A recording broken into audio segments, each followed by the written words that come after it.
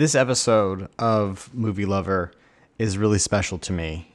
It was recorded, I don't know the exact date, but it was August of 2019. So it was recorded a while ago while I was still living in Maryland.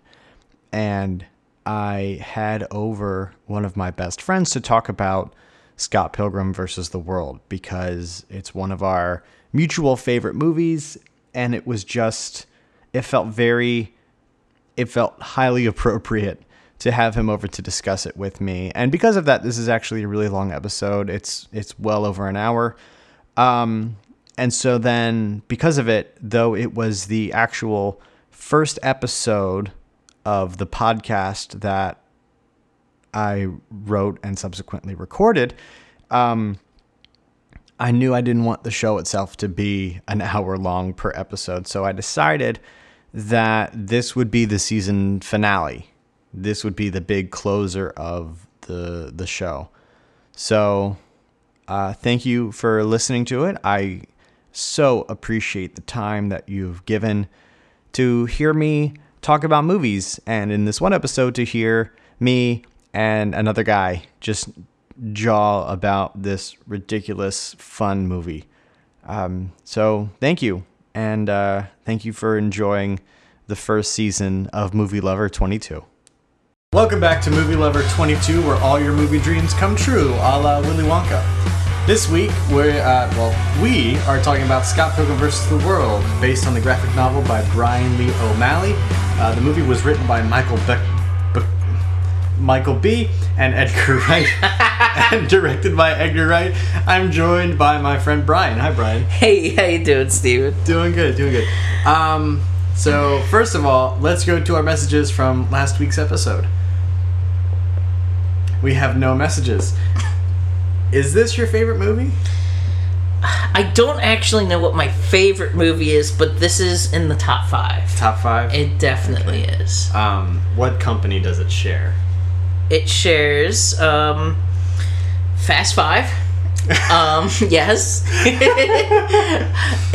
It shares Enemy of the State. Okay. Tremors, and maybe Monster House, just because. Maybe Monster House? Oh my god, what? You're a dork. It's great. It's on my Netflix so much puberty. Yeah. That's great. I thought you might say Fight Club, but you did. I get it. You do have to have another fun, goofy comedy on there. Well, so I mean, all of those are silly at some level, except for Enemy of the State is not silly whatsoever. No, and which is funny because I usually like horror movies and things like that, but I don't think I have a horror movie that I'm not even sure if I have one in my top 10 that I like. I don't know. I'll have to look through. Anyway, this movie is incredible. Yes. And honestly, we could end this episode right here, but lame. But we have to talk about it. There's so much going on in this movie. We kind of have to keep on talking about it. I do want to say before we start that you were the one who introduced me to this movie. I thought so. I wrote that down, and I think was that the day I made mac and cheese for you, and it was terrible. It may have been. So you thought that all cheese was similar to Velveeta, where you just add milk or water, and then you have a cheese sauce. This was a long time ago. So you served me this bowl with basically 3 different things in it: noodles, melted cheese, and then cheese water, because the cheese did not. I like adding more cheese. Mix in. But True. You thought it was too watery. I think that was the main discrepancy. No, it wasn't mixed. It was 3 separate things in a bowl. It was like ramen. Yeah. It still tasted good. I guess. Persnickety. Sure. Anyway, yeah, that was a fun day, though. It was a fun day. And you're welcome. Not for the mac and cheese, but maybe for this. So, the plot of this movie follows 22-year-old Canadian, because that's important, Scott Pilgrim, from his announcement to his bandmates that he's dating a 17-year-old Chinese girl, to falling for an American girl, Ramona Flowers, and the discovery that she has 7 evil ex-boyfriends. Evil exes. Whom he must defeat in order to date Ramona. and we already talked about your background with the movie. So let's jump into the making of.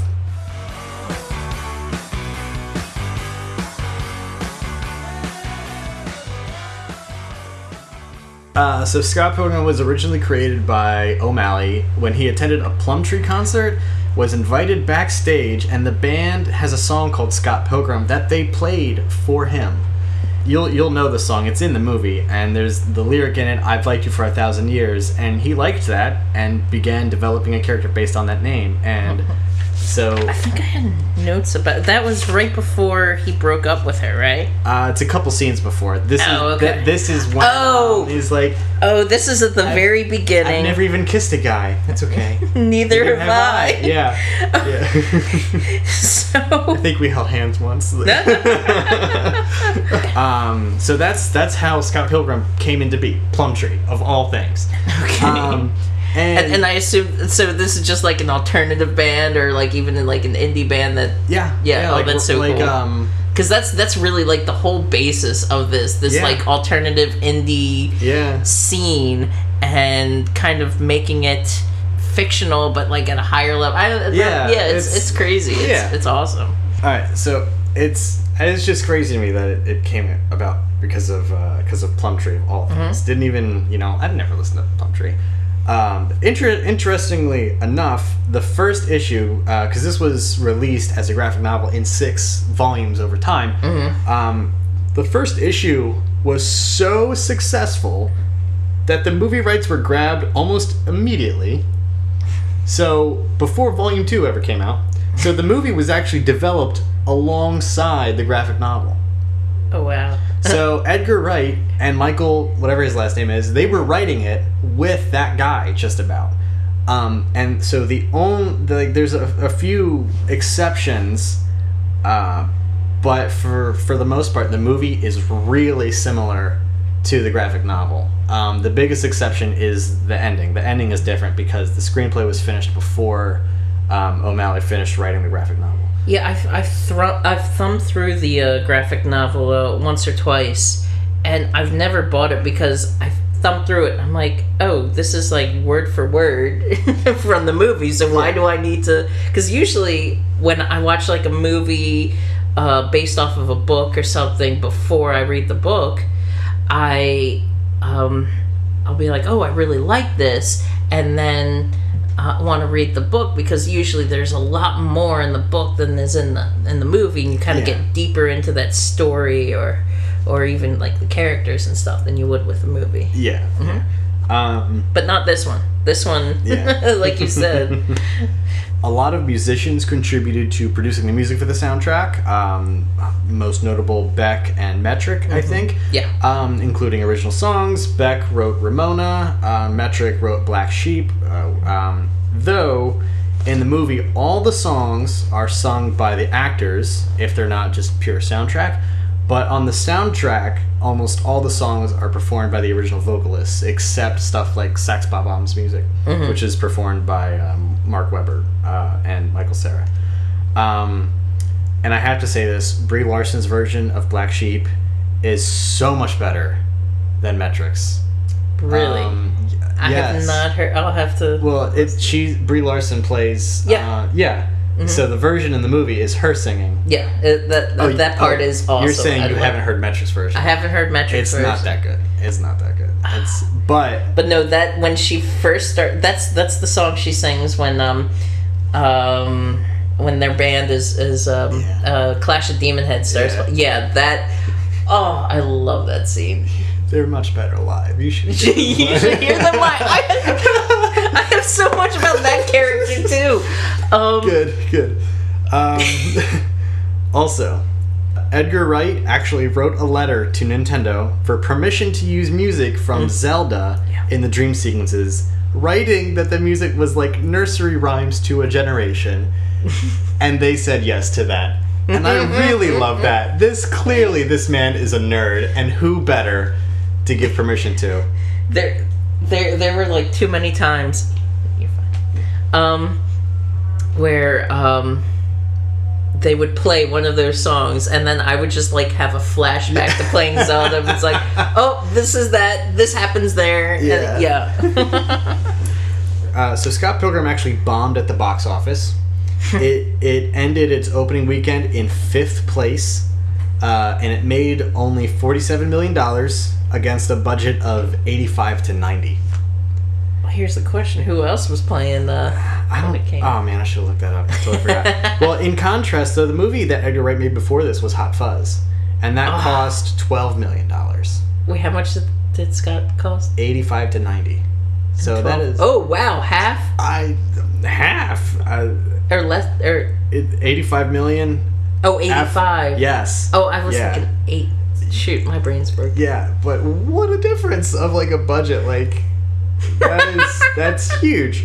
It's crazy. But what I like about that situation is that under normal circumstances, a studio would give up and not do it again. But Universal actually put out a statement afterwards saying that, of course, they're disappointed that it underperformed, but they were really proud of the movie and said that they were really happy with Edgar Wright's vision, and down the road it would be considered an exceptional piece of filmmaking. Oh, it definitely is. Yes, but no one ever speaks highly of studios like that, so that was really cool. That's right. I mean, there are so many movies, like, if they don't perform well, like when they in the box office and they go over budget, they're always like downplayed. They're like, oh, this is horrible. Like, one movie that definitely fits all those categories, but I like the movie, Waterworld. And yes, it's a joke. It's kind of a joke of a movie, but yeah. So what does this say? That like this does hit all those levels of not a impressive movie, but then still they turn around and go, well, we're still glad we did it. Yeah. Yeah. However, once the movie hit DVD and Blu-ray, it sold $3 million in the first week of its release. First week. Yes. That's crazy. Yes. The more I think about it, I really can't see this movie being made today. It's almost 10 years later. It came out in 2010. I don't think Hollywood would make this movie now. I think it's too mainstream and nerdy for a studio like A24. No, that's the thing. It's not mainstream, and that's why it's not. No, but what I mean is, like, A24 does like weird and mysterious and artsy, whatever. This doesn't fit in there. I think if this got made, it would have to be like Kick-Ass, where it would get turned down by studios. He would say fuck it and make it and then sell it to a studio. I don't think a studio would make this picture now.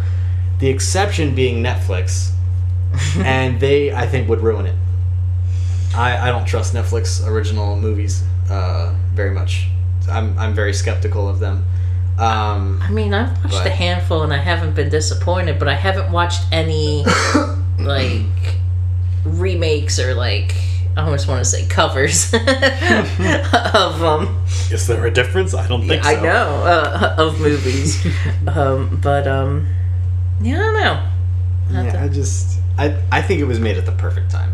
Mm-hmm. Right when we were getting old enough to appreciate the movie being made, and now it was 2010, right? Yeah. So 2010 was like the end of that genre of like music being popular, like the alternative rock and kind of like the indie rock and things like that. Sure. That was it was almost like the perfect time to say our goodbyes, which I'm still mad not back. But yeah, it was like a good eulogy, if you will, to the music of that era. Yeah.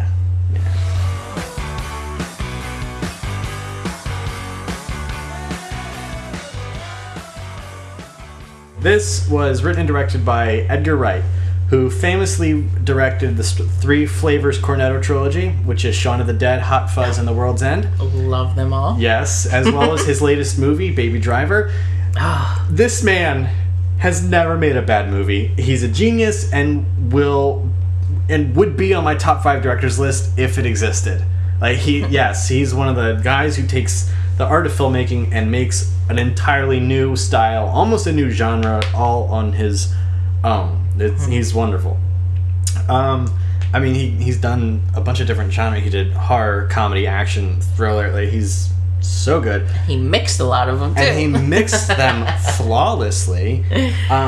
And Scott Pilgrim is his weirdest film to date. It's unlike any other, and it stands tall on its own, and that's just awesome. World's End is pretty weird. Yeah, but World's End is not a comic. World's End is just aliens. Well, see, so... This is video game reality. So the other day, Faith and I were watching that movie with friends, and they never heard of the movie, and I didn't say anything. And so we start watching the movie, and they thought it was just a movie about, like, dudes drinking. Grown-ups, like, drinking, reminiscing about the past. Oh, and man, then I wish. And then they got into a fight, and they start breaking open these people, and they're bleeding blue blood. Wow. We have blood on our hands. It's more like ink. We have ink on our hands.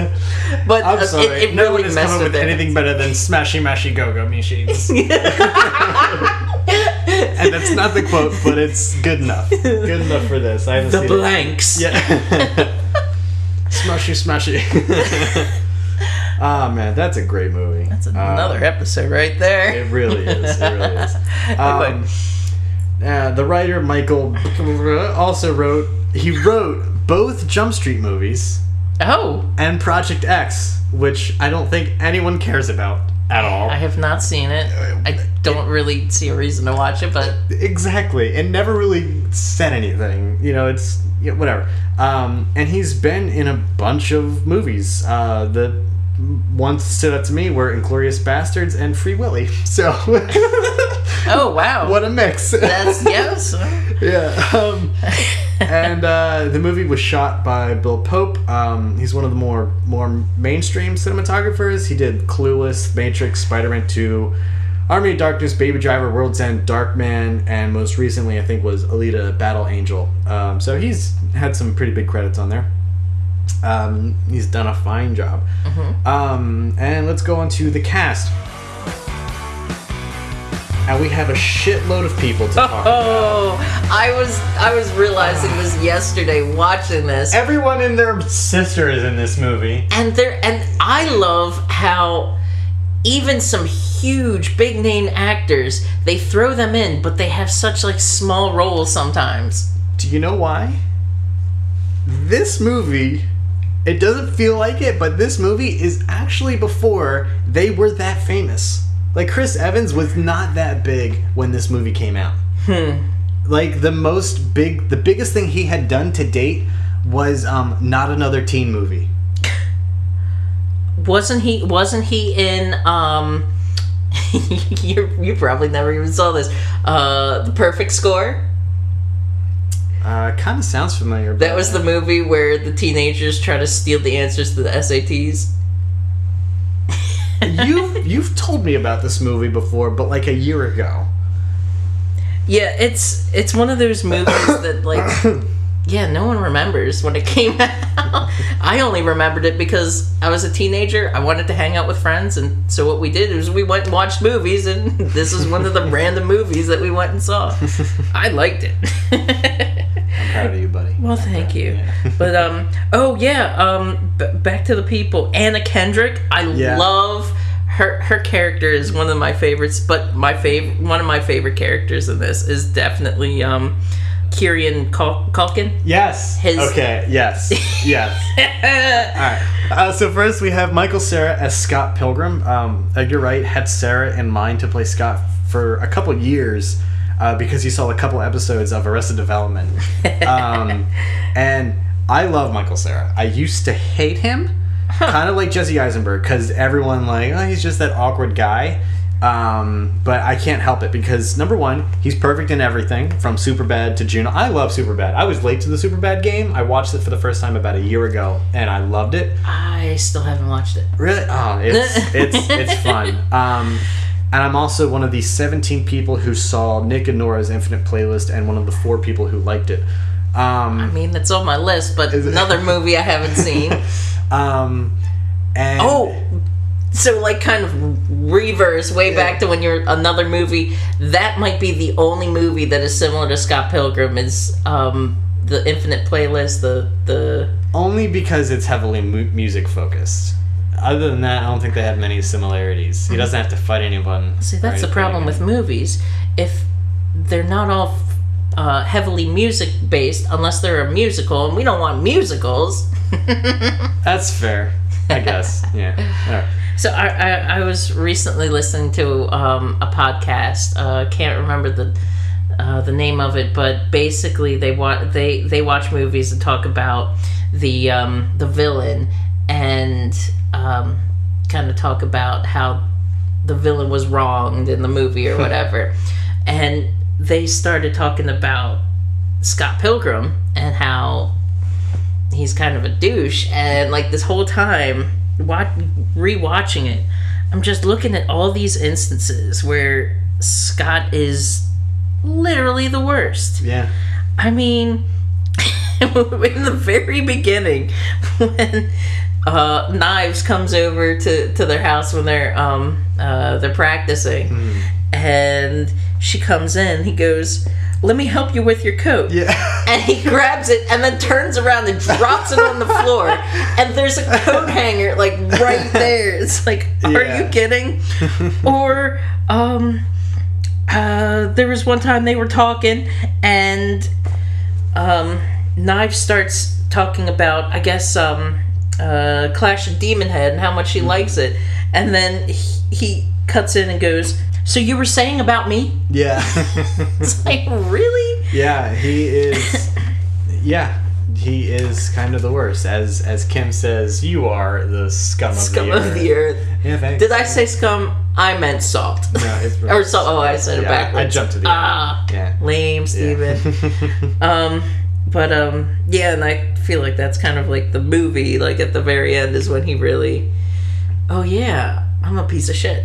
Mm-hmm. Like, there's not many positive. Like, he's funny, but he's a dick, and he's not willing to put his feelings aside at the end of the movie and sign the deal. And I don't know if I would have either, given his situation, but you know, he was willing to screw over the other two people who did not have anything to do with his squabble. And yeah, so that I mean that's an interesting aspect to the whole. Signing over, or I mean signing to a big label, and then I mean the who's the guy who's the lead singer? Mark Webber. Yeah. Steven Stills. Yeah, Steven Stills. He is like so desperate to get this contract deal. Like he like throws everything into the trash just to get this deal. Mm-hmm. But then, like you said, there's also Scott Pilgrim, who's like, oh, I want to be whiny, so I'm not gonna support the band. So it's like it's a balancing act of terribleness. Yeah. Everybody sucks. Yeah. Next, we have Mary Elizabeth Winstead as Ramona Flowers. She's chosen some real hit or miss movies. She was the lead in 10 Cloverfield Lane, which was amazing except for the last 5 minutes. She also starred in the really shitty prequel to The Thing and Live Free or Die Hard, so someone needs a new agent. Also, she was in Swiss Army Man, which is a very inventive movie. I really like it, as well as Sky High, The Spectacular Now, Death Proof, fuck that movie, Final Destination 3, and The Ring 2. Pretty good actress. A lot of bad movies. Yeah, and she's kind of a dick in this movie as well. She's pretty cold, a little standoffish, and kind of unreadable at times, which dude irks me. One of the best lines that she says that kind of like puts her character into perspective is, where was it? Oh, it was I dabble in being a bitch, or something along those lines. Yeah. And it's true. In like Scott brings up, he goes, "Have you dumped everybody you've been with?" Yeah.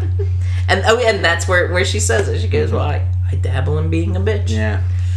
I like Mary Elizabeth Winstead in general, and I think that might be the one reason I like Ramona Flowers. Well, the other thing about Ramona, she's an adult. The only thing about Ramona Flowers, or the one thing about Ramona Flowers is that she's confident in who she is, and so that's what makes her more likable. The fact that she knows that she's done these things, she doesn't want to do it in the future, and she's trying hard, but she's not going to promise you anything. Yeah. And then, like, another aspect of that is the whole hair color changing. Is because she doesn't know. She likes to play it on the edge. Go with the wind, see what happens. And yeah. Next, we have Jason Schwartzman. Gideon Graves, and I love him. I love him in everything from the Grand Budapest Hotel to Saving Mr. Banks to Fantastic Mr. Fox, and that was when I realized those are the only things I've seen him in, and I love them all. Yeah, I haven't, like, his face is extremely familiar. Yeah.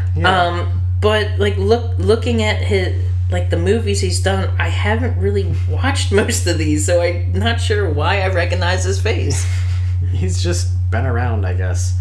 But I like him in this movie a lot. He's good at being your fake friend, basically. He is. Hey, guy. It's... Hey, no need to freak out. No, I just spilled hot cocoa all over my crotch. Or when Ramona leaves with him in the limo, and he's like, sorry about the whole evil Axis thing. I was in a bad time. So no hard feelings, right? All right, let's go. Yeah. Woo! Yeah. My other favorite line from there's two. There's one that's just kind of fun where he's like, because the acoustics in here are amazing. And then when he's about to die, and he's like, you know how long it took me to put together the league and get together all their contact information? Like, 2 hours. Yeah. Like, how? A lot of effort, bro. Well, see, that's something else I wrote down that kind of, like, stood out to me. Not just his character, but there's a lot of other characters where, like, 2 hours in their mind is a big chunk of their lives.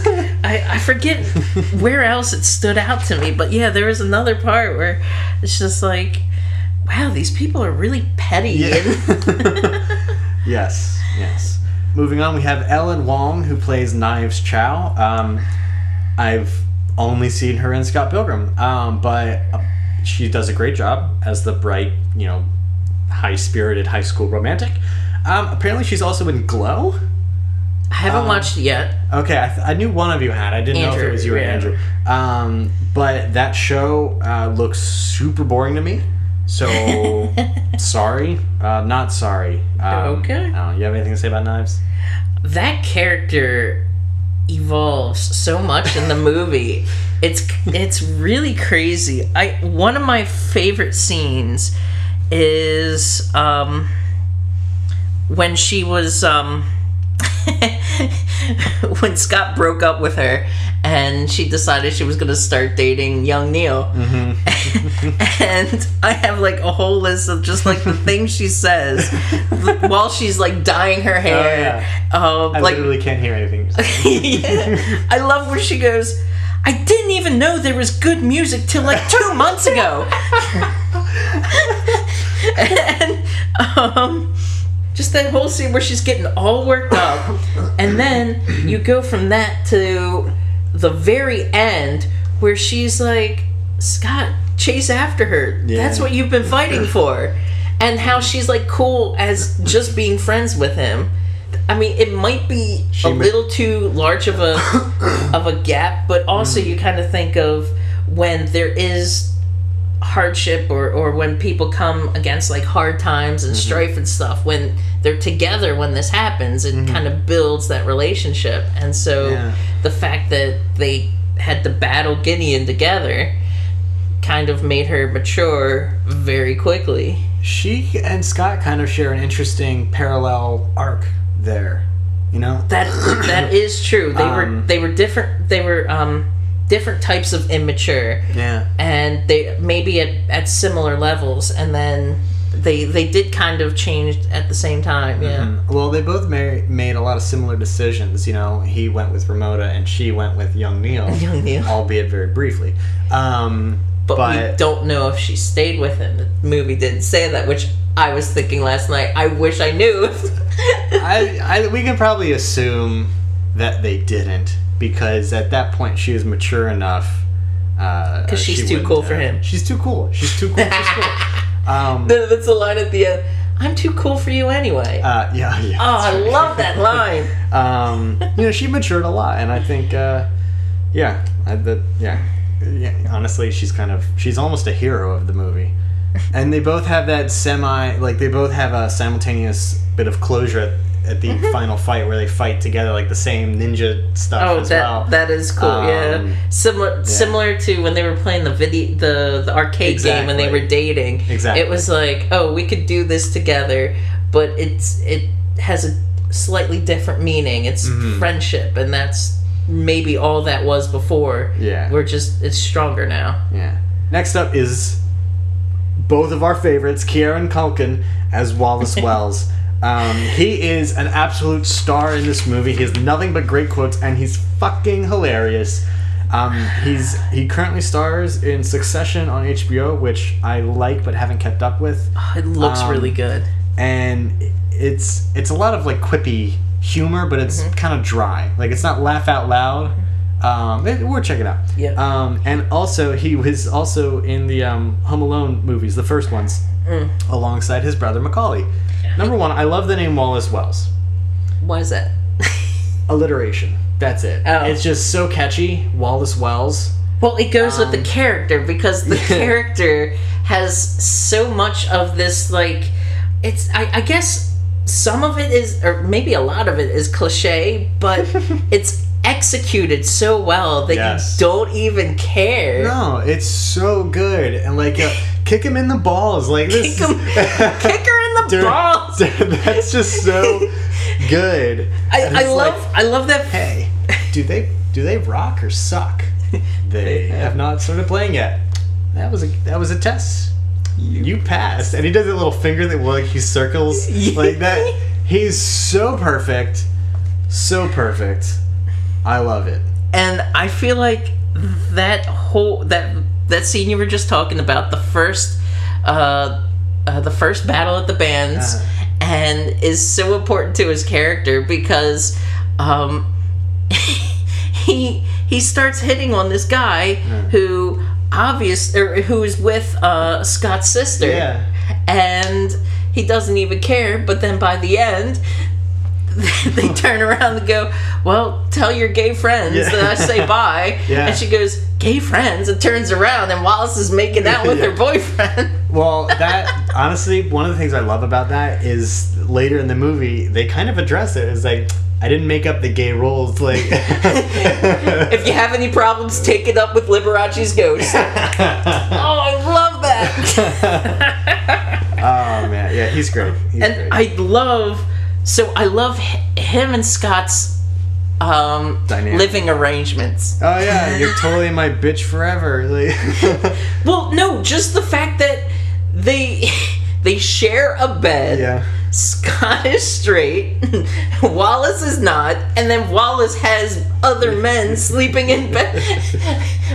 I love that time where Scott is talking to him in bed. Wallace sits up. And like responds to him. I can't remember exactly what was said. And then another guy comes up, and then a third guy comes up. The third guy being the boyfriend that he stole from Scott's sister at the beginning of the movie. He's kind of a perfect character. Like, all the comedy is so suited for him. Next up, we have Anna Kendrick. Is really early in her career with this movie as Scott's sister Stacy. Normally, I like Anna Kendrick. She's wearing on me now. We're 10 years into her career, And at this point, she's typecast as the funny, quirky, messy girl in any comedy ever, and it's bad. It was fun for a few years. She did great movies like Up in the Air and 50-50 and End of Watch and Scott Pilgrim. And then she did Pitch Perfect. Now, I like Pitch Perfect. Oh, yeah, me too. That was the beginning of her downfall. Because now she's the Pitch Perfect girl. That character is now her franchise. And it sucks. I am legitimately a little mad and sorry. It could have been worse. People could have remembered her for being in Twilight. It's true. It's true. It's true. And she has spoken out about how she is not happy that she was in those movies. That's fine. So is Robert Pattinson, and he's amazing. You should watch Good Time. It's a great movie.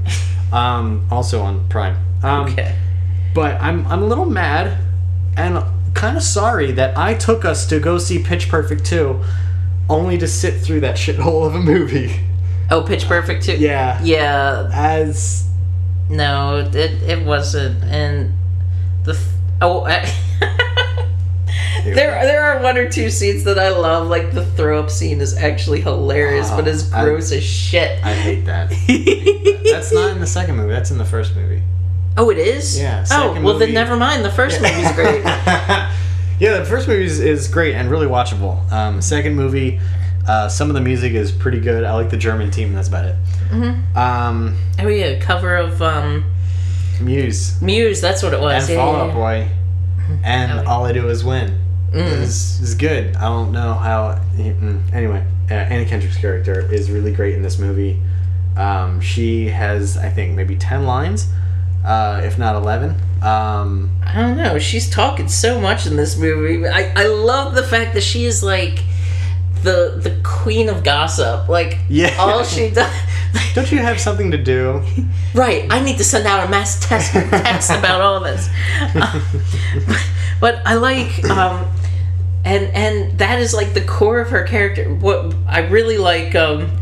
So there's a scene where Scott comes back from, I guess it was a date or something, and he's talking to Wallace, and he's like, and Wallace starts the conversation. Can we, instead of a girl, say yeah. Oh, that's right. This is before he dates Ramona, and he meets her at the party. I met a girl. I met a guy. Yeah. She's really cute. He's really cute. And then I was like, yeah, there she is. There he is. So I love that, because then out of nowhere he gets a call from his sister. He goes, "You're dating 2 girls." He goes, "What? No, I'm not. How'd you hear that?" "Wallace." And he looks over. Wallace is passed out. He's not even awake. And then again, where she kind of shows like her queen of the gossip. And the other thing is she is trying to give him sound advice, but it is like. But she has other priorities. Yeah, it's other priorities definitely. Is near the end when I think it's right before the final fight scene. So Ramona breaks up with him, and he's sitting on the swings outside, and his sister is sitting there, and they're having this like heart to heart. She's like, "Was she really the one?" or something like that, and then after the conversation ends, she gets up and then starts talking to somebody on the phone. Goes, "Yeah, I know. Oh my god, I can't believe it." It's so pathetic. So pathetic, yeah. And you just assume that she's talking about Scott. It's like, wait. Yeah. Next, we have Mark Webber as Steven Stills. I haven't seen him in much. I can only think of Green Room with Anton Yelchin.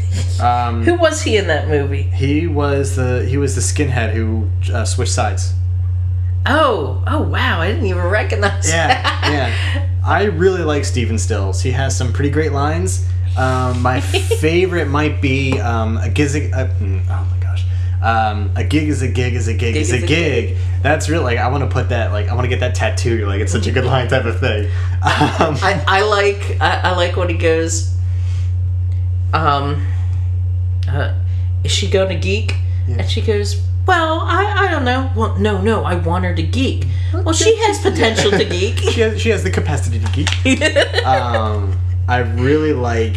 All right, from now on, I know what you're gonna say. no more talk of girlfriends, whether old, new, or new. And how young Neil And then young Neil goes, new. That's really I like him a lot. He doesn't have a big role, but it's big enough to make. Are you kidding? I think it is a big role. He's the glue. He's the backbone of the band. And if Scott wasn't in a band, then this wouldn't be a movie about music. That's fair. I take it back. Kieran Culkin doesn't have a big part, but you're right. Mm-hmm.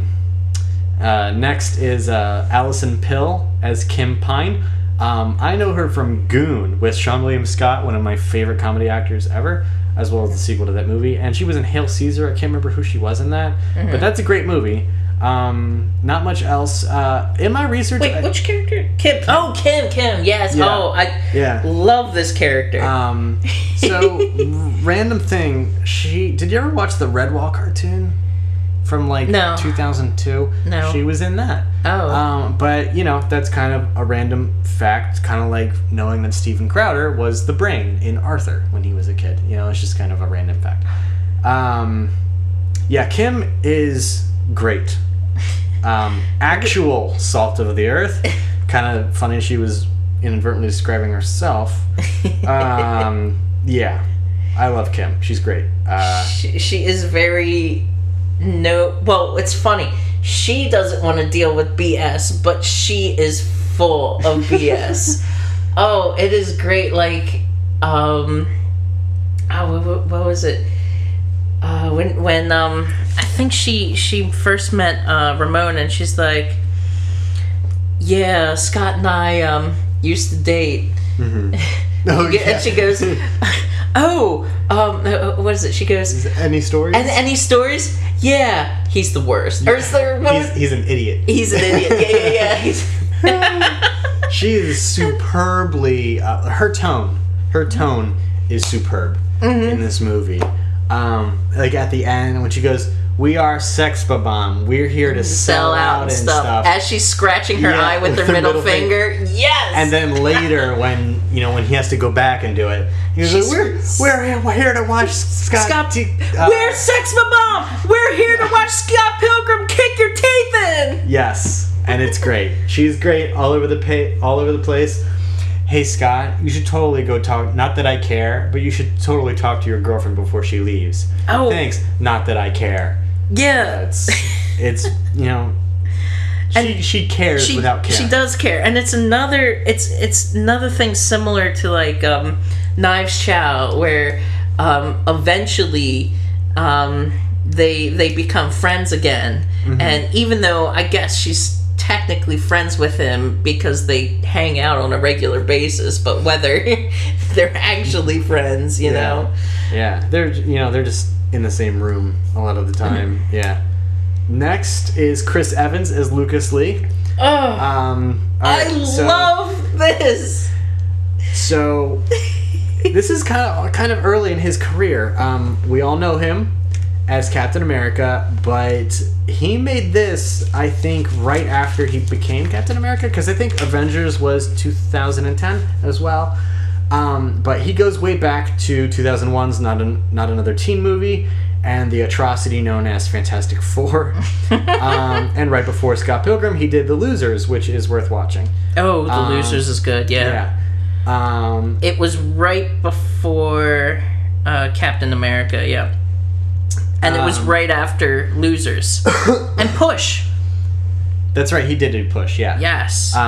Both those movies are good. So he had notoriety, but maybe not like big mainstream until he did Captain America. I mean, maybe there was a handful of people who watched Fantastic Four and remembered. Yeah. But when this movie came out, people like you and I could watch it and go like, hey, it's that guy, you know? So I have one thing to talk that I really want to mention about Chris Evans, but I'm going to mention it in the what I liked section. So, but other things that I liked, I just like Lucas Lee. He's such an asshole. He is. Like when Michael Cera says, "You gonna do a thingy on those rails?" It's called a grind, bro.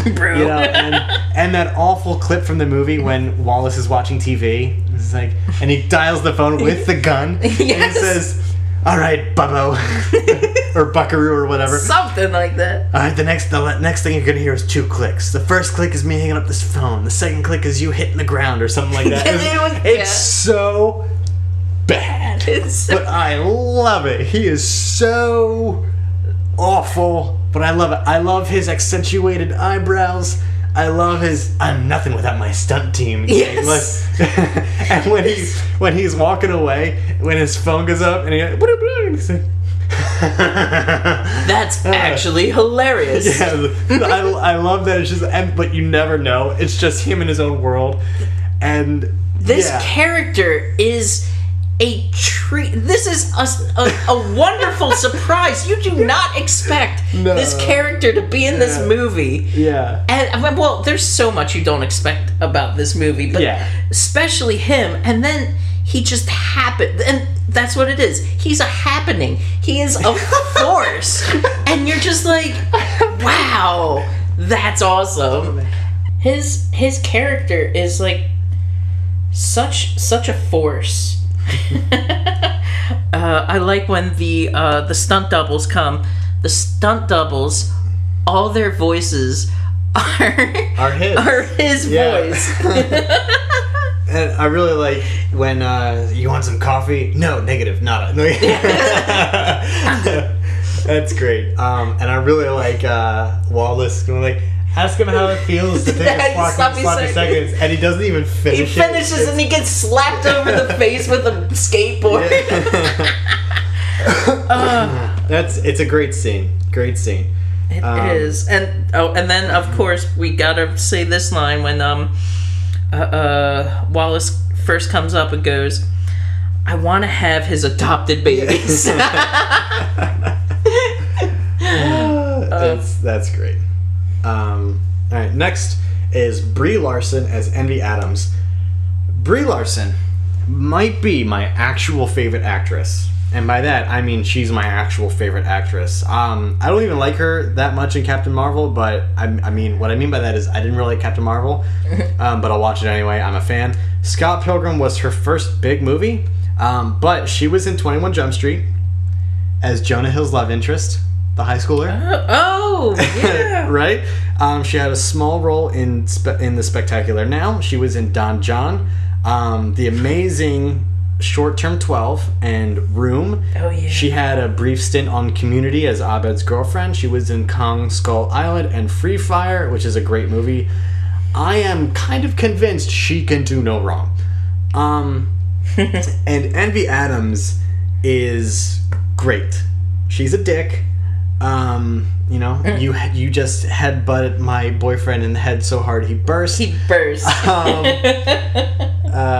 Yeah.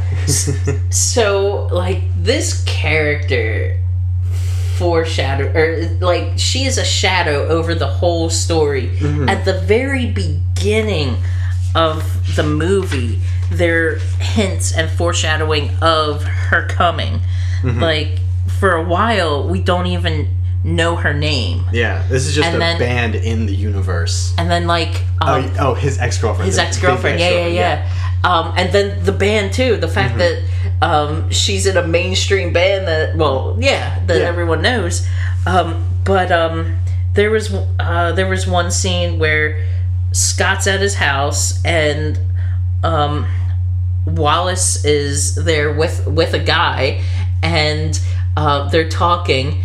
And Scott was talking about his dream and this dream with Ramona, and then the other guy, Scott. It was other Scott. Other Scott pops up and goes, "Was this an envy-related dream?" We don't say the E word every year.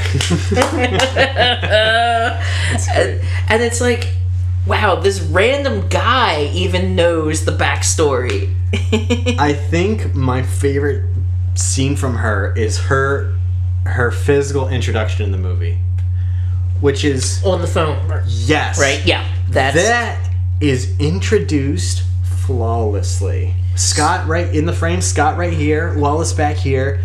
The phone rings. It's right when Ramona broke up, I think. So he's a downer. And because Wallace is being like, you gotta call her. And then the phone rings. I got a feeling that's for you, guy. Like, very hopeful. Oh, yeah. And then he picks it up. And she goes, Scott. And he goes, Envy. And Wallace has that, oh shit. Like, yeah. That very serious. And his half goes black. His half goes black. And it's the shadowy face of Envy. Amazing lighting. Or transition to have that go black. And just to have her in shrouded, you know. That is really amazing. And it gives, I'm kind of getting chills talking about it now. Also a movie reference to that. Like, oh, I just got chills. Yes. Like, I don't know. That transition is like, you write home about it to your movie friends. So that scene, I mean, so I've watched this movie so many times. I can't tell you how many times I've actually seen it. Last night watching it, I noticed something for the first time watching that scene. Is as they're talking, in the background, there are like there are pictures. You know, pictures you get from like the cameras. Yeah. No. The cameras from like the camera booths, and they spit out the yes. on the wall. That's right. Yeah. There are pictures of Scott and Envy. Yeah. Well, no. What is he? Nat. Yeah. So that's the thing you gotta decipher is it's the same person, but it's different characters.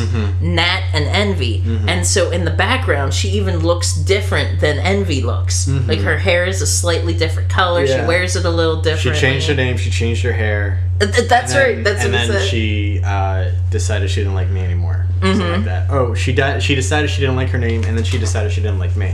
Is the quote. Yeah, it's.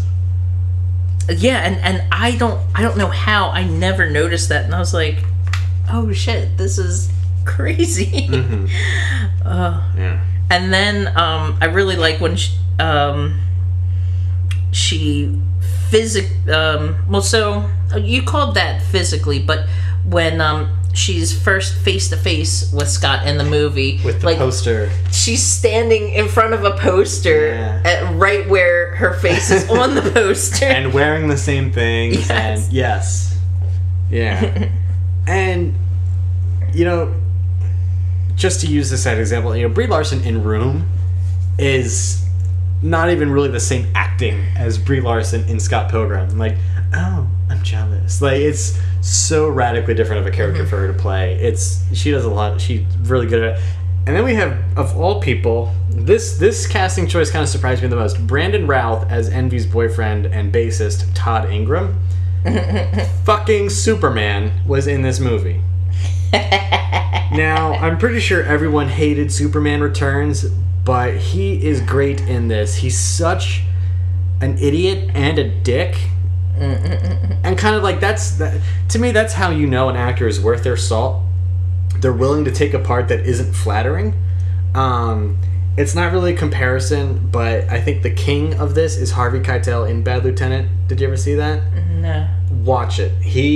There's nothing flattering about him as an actor in that movie, and it's amazing. And it's kind of hard to watch. The character, there's nothing flattering about the character. Well, I mean, since he portrays the character, like, there's a moment where he's so depressed and drunk, he walks around naked and does, like, he just behaves very strangely.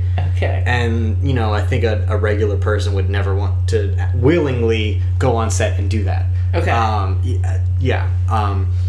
Like I said, not really a comparison to this, but I think it's similar enough that my mind went there. But he's great. Like, he punches the highlights. You punched the highlights out of her hair. It's man, it's like, and when Envy's, you're incorrigible. I don't know the meaning of the word. He really doesn't. Yeah. He has to explain why veganism gives you superpowers, and it's like, Your brain is filled with curds and whey, I think he says. I partake of neither the milk or the breast milk or the meat of anything with a face. Or the ovum. Or the ovum of anything with a face. Yeah, man. And then Envy is in the background. Being a vegan just makes you better than everybody else. And it's beautiful because at that time, people who were vegans, they were doing that. They were doing that because they felt that they were better than people. And yes, you could do it to save the animals, and nowadays people do it because of health reasons. So now it's not cool to do it because you think you're better than but at the time, like I said, it's another transition from one decade to another. The only other thing I want to talk about with him is the bass battle. Oh yes, awesome! Go on. Because Michael Cera already played bass, and he's already nerdy and weird. And Brandon Routh already played bass, so it was really cool. And they're both talented in their own different genres. Scott is a little more genre based, but Todd is a little more technical and melodic. And that was fun to watch that. But a little depressing because as a guitar person, I know Scott's guitar was a Rickenbacker. When it exploded, it made me sad a little bit. But anyway. It was really cool, but I feel like it could have been so much better because Scott did not play well at all, and Todd was spot on. Yes. He was so good in that, and it just felt like Scott was just like he couldn't even catch up. I kind of like that though, because they have 3 battles. The first one is a physical fight, where Scott was out of his league, so he lost. He tried to, things he knows about Todd. He's a fighter. He plays bass. He's vegan, so he's using all these things. So he tries physical and gets his ass kicked. He tries the bass because maybe Envy is dating a dude who's really not better than Scott. So he plays bass and loses. So he has to go for the vegan. No. Todd is an idiot. So, and that's the thing. He is a psychic who is stupid. Yes. So, yes. Dude, I could see in your mind's eye that you poured half and half into one of those cups. I'll take the one with soy. Like, it's but yeah, muchacho, I thought real hard about pouring the soy in this cup. Yeah, that's good. That's really, really good. Yeah.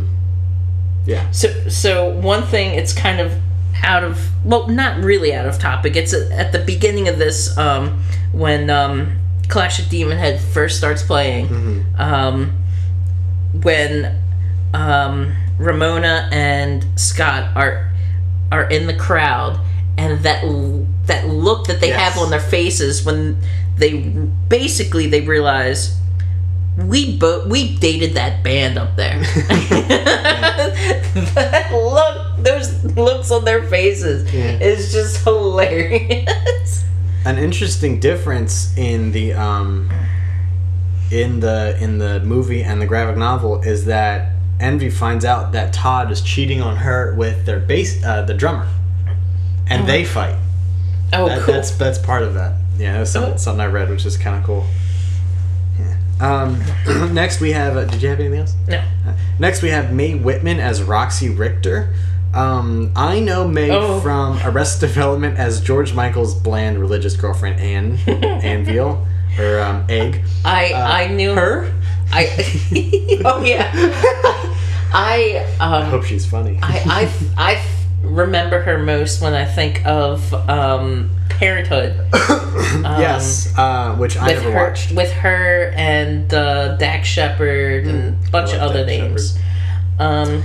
She's actually been in a lot of things, mostly Disney type stuff or like kid stuff.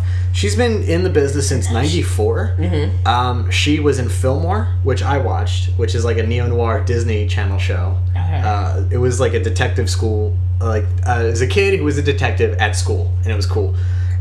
She was in Johnny Bravo, American Dragon, Jake Long. Oh. The Perks of Being a Wallflower. Yeah. I kind of hate that movie. And you mentioned Parenthood. There's another character I can't wait till I can't wait to start talking about who was in that movie. Who? What movie? What? Wasn't the guy who played young Neil in yeah. Okay. Yeah. Anyway. Yeah. Yeah, she's fun. She's kind of whatever. She has some good lines. I kind of don't care about her. Good lines? Are you kidding? She has amazing lines. Oh, crap. What's happening? So when he finds out that that Ramona dated her, I love that. You had a sexy face? You had a sexy face? And she just has so many of these, like, what was it? Oh yeah, so she was like, I was just a little bi-curious. And she goes, well, I'm a little bi-furious. Yeah. And then at one time she's like, all right, has-been. Yeah. I think. And the fact that her weapon is her belt, which is basically the sword from or Ivy's sword from Soul Calibur. Oh yeah. That is so cool. That like Ramona has the hammer and then she's got like the Ivy blade, if you will. Yeah. And that beginning of the fight is so freaking cool.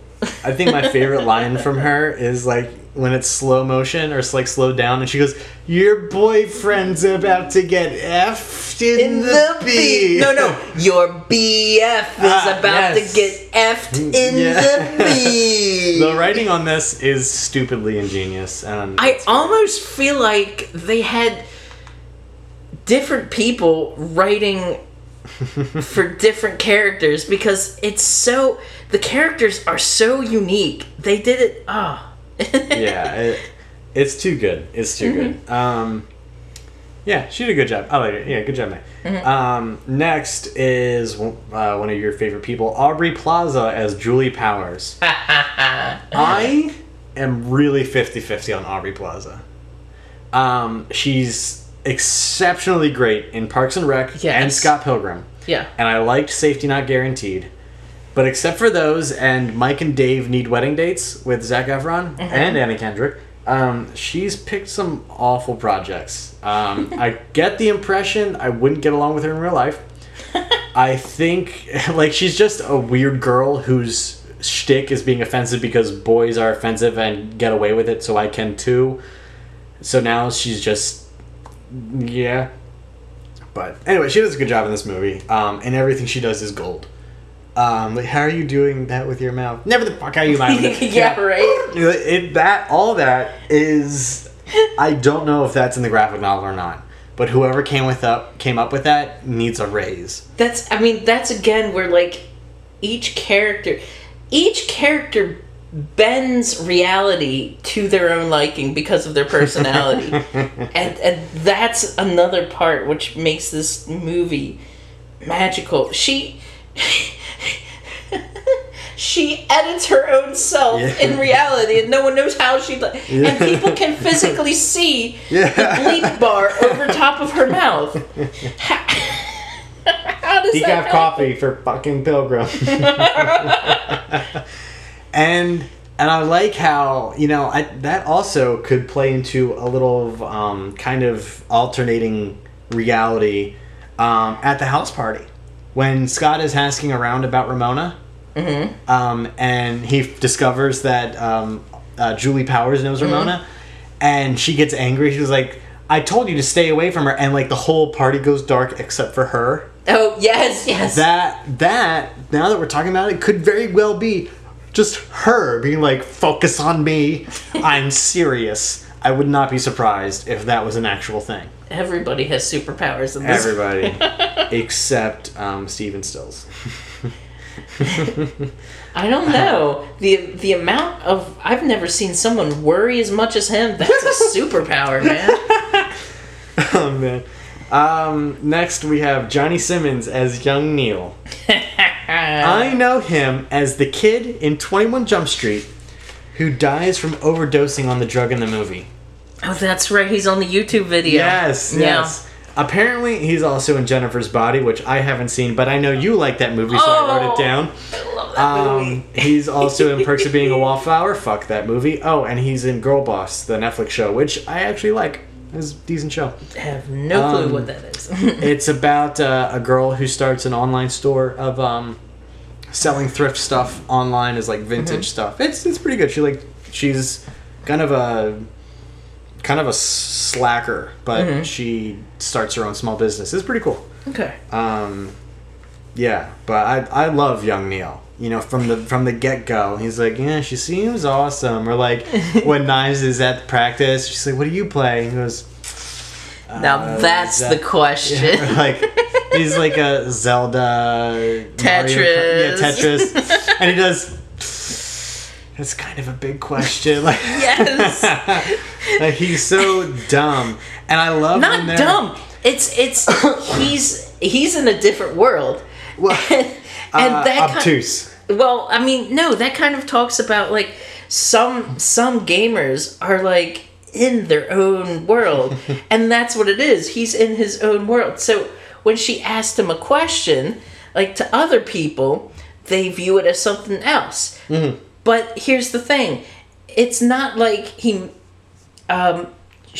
You could ask that question to somebody who is a gamer in a different context, and it wouldn't be misconstrued.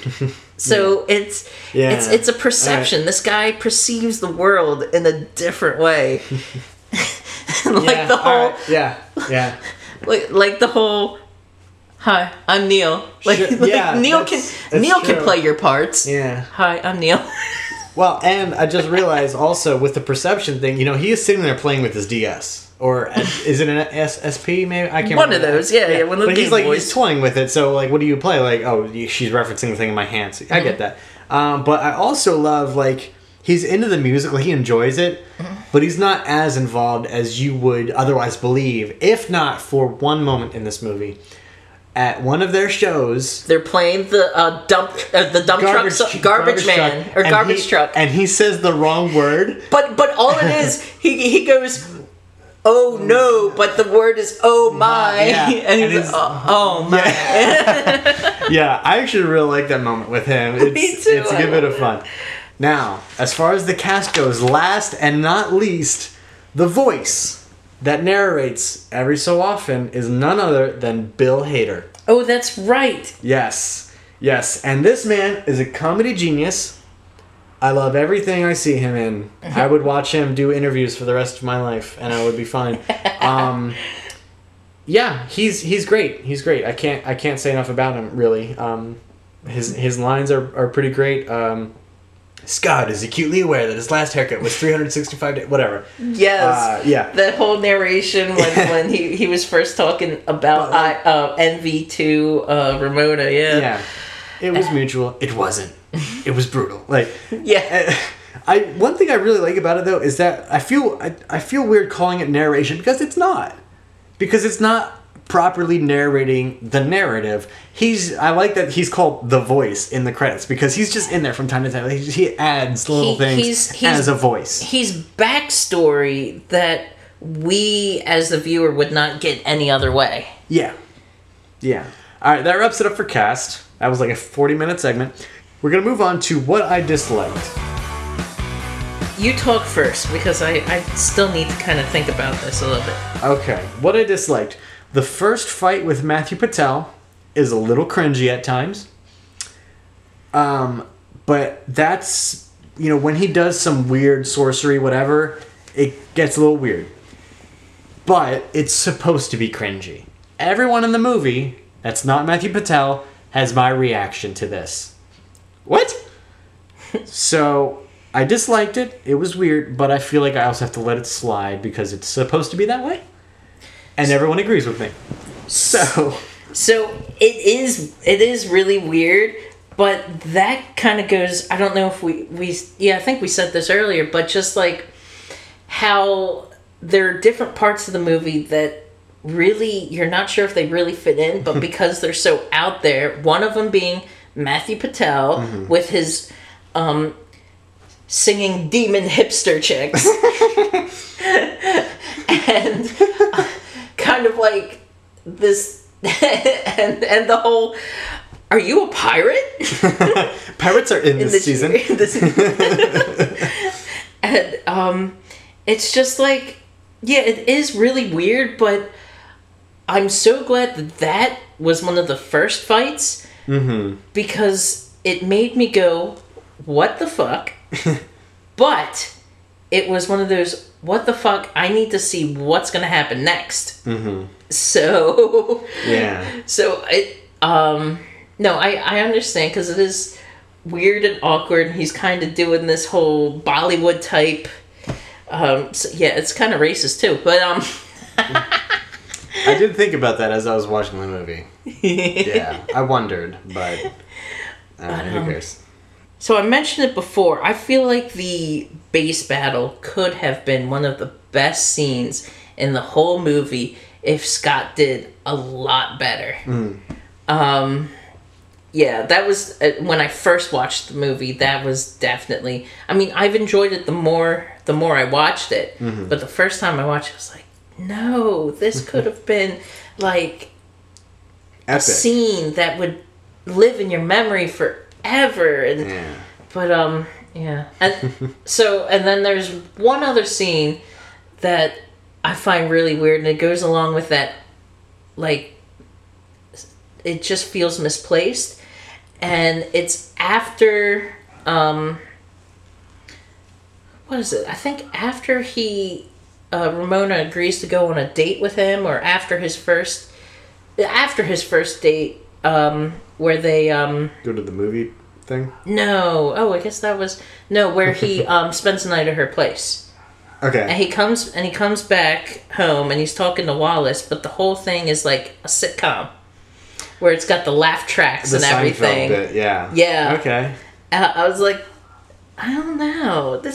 Why are they doing this? But watching it last night, I was like, it doesn't bother me as much as it did when I first watched it. But yeah, and that was the other thing. I was trying to think of this last night, like what I didn't like about the movie. There is very little I do not, or that I dislike about It is such a good movie. It is. It is. Yeah. I feel the way about all of Edgar Wright's movies. I don't know if there's much that I dislike about any of them. They're just so well put together. Like he's been a pro from the start, and it shows over the 15 plus years he's been in business. I mean, Shaun of the Dead was 15 years ago, so yeah, it was longer than that, probably 20. So that's what we disliked. Now, what I liked from second one, I love the commitment to how weird this movie is going to be with and to video game lore with the 8-bit Universal theme. Yes. That is great. Okay. I love that Universal was fine with it. Yeah, it's great. It's great. Narration by Bill Hader, always good. The editing and visual style is pretty fantastic. There's lots of little visual cues, like everyone's character introductions at the beginning of the movie. Julie's censored mouth. You have Scott's pee bar. Yes, pee bar, yeah. And visual effects like when they kiss and like little hearts. Yeah. Stuff like that. Scott earned the power of respect, and I'm getting a life. And there's just so many great visual moments like that. They're just like mental moments of, I get it. But they, it all adds up to to help this great thing. You know, and a lot of it is just stuff like the thunk and comic book things that pop up on screen. Yeah. And in any other movie, it would be weird. But in Scott Pilgrim, it's expected almost. Like, you know, it's, you know, yeah. I love the humor. It's amazing. The humor in this is so kind of as off the wall as you can get. That's why I love it. It matches up with my own personal humor so well. Yeah. I like when Scott has, you know, they ask him a question. Scott, do you know that girl? And that wheel spins above his head. It's like, I have to go and I have to pee. It's like, I have to pee on her. And or I have to go, or I don't know her, or whatever is. No, I have to pee, and I don't know her. And I don't know her. Yeah, I have to pee. Yeah, that's what it is. I thought you were gonna so say yeah, are you done with what you like? With that, just that specific one. No, keep going. Okay. The soundtrack. Yes. Oh. It is amazing. So good. It is amazing. I love that they put out a full thing, a full soundtrack that has songs that are in the movie. Mm-hmm. And when this movie came out, I was talking about the soundtrack to someone else. I think it was one of the dudes from At Face Value. Mm-hmm. And I mentioned a song that he didn't know. Mm-hmm. Because I had gotten an extended play, like a 2-disc version that I did not know, other people did not have. So I burned him a copy of that. Mm-hmm. And that was really cool. Like they made more than one version of it, like an extended one and then just like the essentials or whatever. I think the only movie that I can think of that has had a soundtrack that like rivals this is Spider-Man Into the Spider-Verse. That is a great soundtrack too. Oh my gosh, that one's amazing too. Yeah. And yeah. There are video game nods all over the place. We kind of mentioned that with like the Zelda thing and whatnot, but like when he goes in the dream, the subspace dream realm, that's Zelda. It's Zelda when you go into one of the fairy caves. Yeah, and, yeah. Mm-hmm. That's great. I love the scene transitions. They're super different, very original. I like how sometimes the cuts are mid-discussion when Scott is like distracted. Mm-hmm. The night after the party, Scott goes to bed, and then what does he do? He doesn't go to bed. But like it's on Wallace. It's nighttime, and then in an instant, it's daytime, and it cuts, and Scott is at the computer. What's the web address for Amazon.ca? Amazon.ca. But that's a really cool transition. It's just so simple, just a simple, and it's daytime. Like it's when they go on a date, and he invites her, or when he sleeps over, and the next morning invites her to the show, and it's like, where is it? It's at the rocket pops up on the screen. Yeah, that's good. It's good. I like that. Some of my favorite transitions, anyway. I love that the vegan police are Tom Jane, the fucking Punisher. Okay, that's... I always see it and I go, why is he familiar? And I never find anything that looks familiar on IMDb when I look it up. I also just now remembered he's also in Arrested Development for a couple episodes. He's the Wrench. He's an actor who plays the detective known as the Wrench. Tobias's wife tries to date him or something because she thinks he's like a real detective. Yeah, and the other guy is Clifton Collins Jr., who I only know from Westworld. He kind of looks like Rob Schneider a little bit. He does look a lot. He looks like a less weird looking Rob Schneider. Yes, he does. But if you watch Westworld, he is Lewis, I think is his name. Okay. The dude that the Man in Black kidnaps. I love the little subtle numbers that appear before each evil X. 1 through 7. That's a lot of fun. I'm still discovering new ones when I watch it. Yeah, that's kind of fun. That was my problem watching it last night. I got caught up in all of the lines, so my face was in my notebook writing stuff down as opposed to like watching it. So I would have to like force myself to just like watch. It's like, oh, there's something, you know. Well, some of them are really hidden. Some of them really, like, I think I've only seen 4 is obvious. It's the number of the building before Roxy shows up. Mm-hmm. There's when Lucas Lee does his thing, there's 2 X's on either side of the street when they cross. That's the new one I've noticed, and I can't remember the other ones. I love when Lucas Lee exits his trailer. Mm-hmm. This is the one I wanted to mention, and the Universal theme plays. Mm-hmm. And he cracks his neck to that da da. Oh. That is really that good. Is really And when Scott Pilgrim says when Wallace Wells gave him a skater, he goes, "Hi, big fan." He goes, "Why wouldn't you be?" And this one is a little more subtle. I like a lot that Scott Pilgrim wears a Scott Pilgrim shirt in the beginning of the movie, mm-hmm. and in the third act when he's about to fight Gideon Graves. He has the heart. Yeah, shirt. The heart Scott Pilgrim shirt. Yeah, those are the ones I got. Mm-hmm. What about you? Favorite things about this. There's just like the lines, man. Like some of the lines and some of like the real quick lines. So after Scott and Ramona break up and Scott's talking to his sister goes, she goes, "So did you see a future with her?" And he goes, "You mean like jetpacks?" I was like, what? That is amazing. And then there's there's a scene where what was it?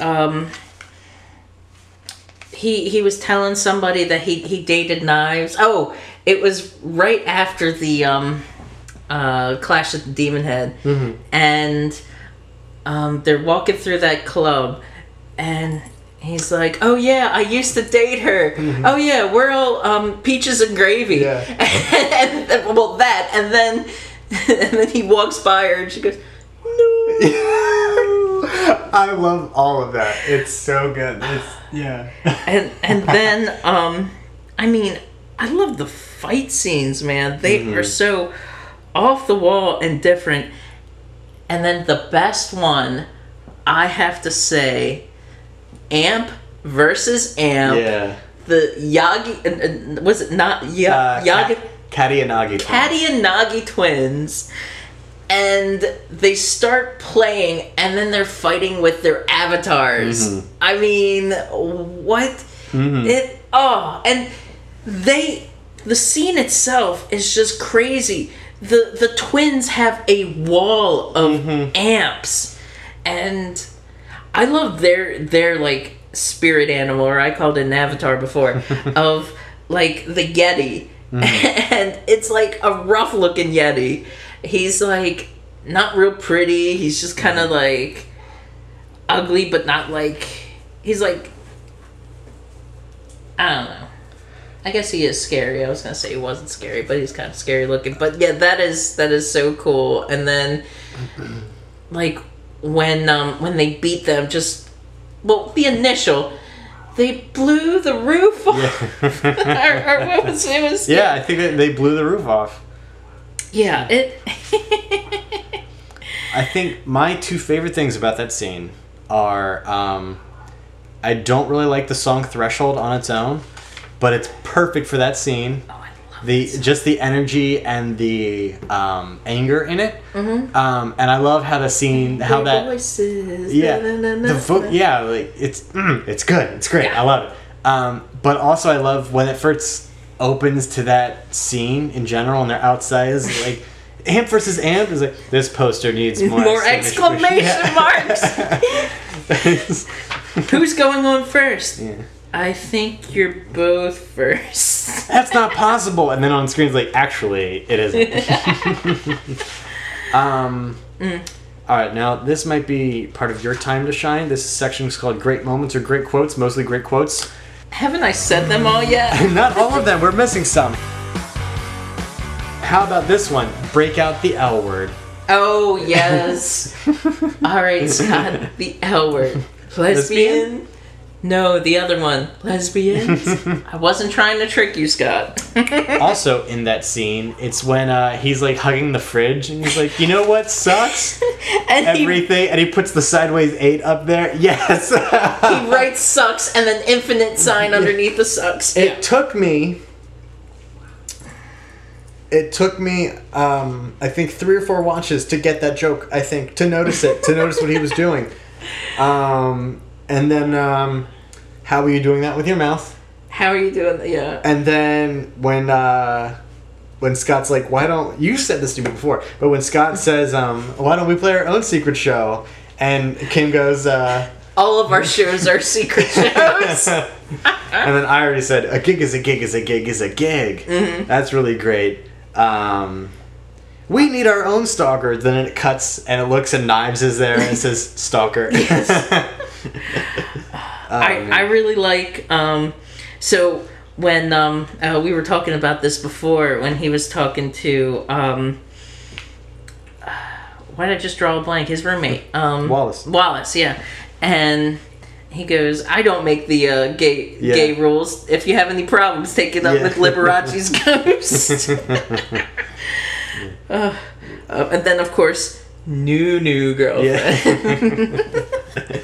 It's Lucas Lee. He was a pretty good actor. Now he was a pretty good skater. Now he's a pretty good actor. I'm stalking him later.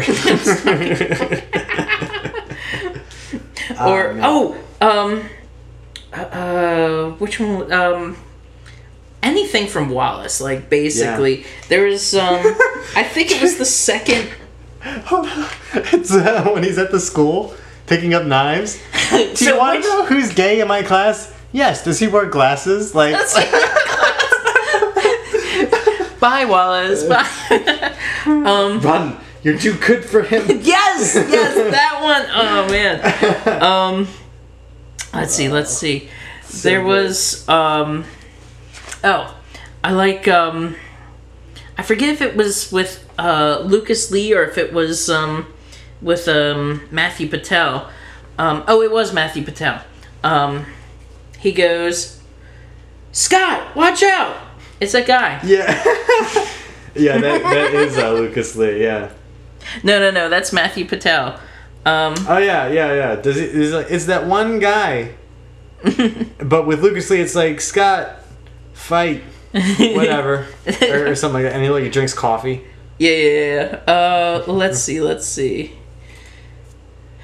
Oh yeah, I didn't write the one down for Lucas Lee. Oh, he was drinking something when he was Yeah, he's like, and fight, and he kind of raises his other hand that doesn't have a drink in it. Yeah.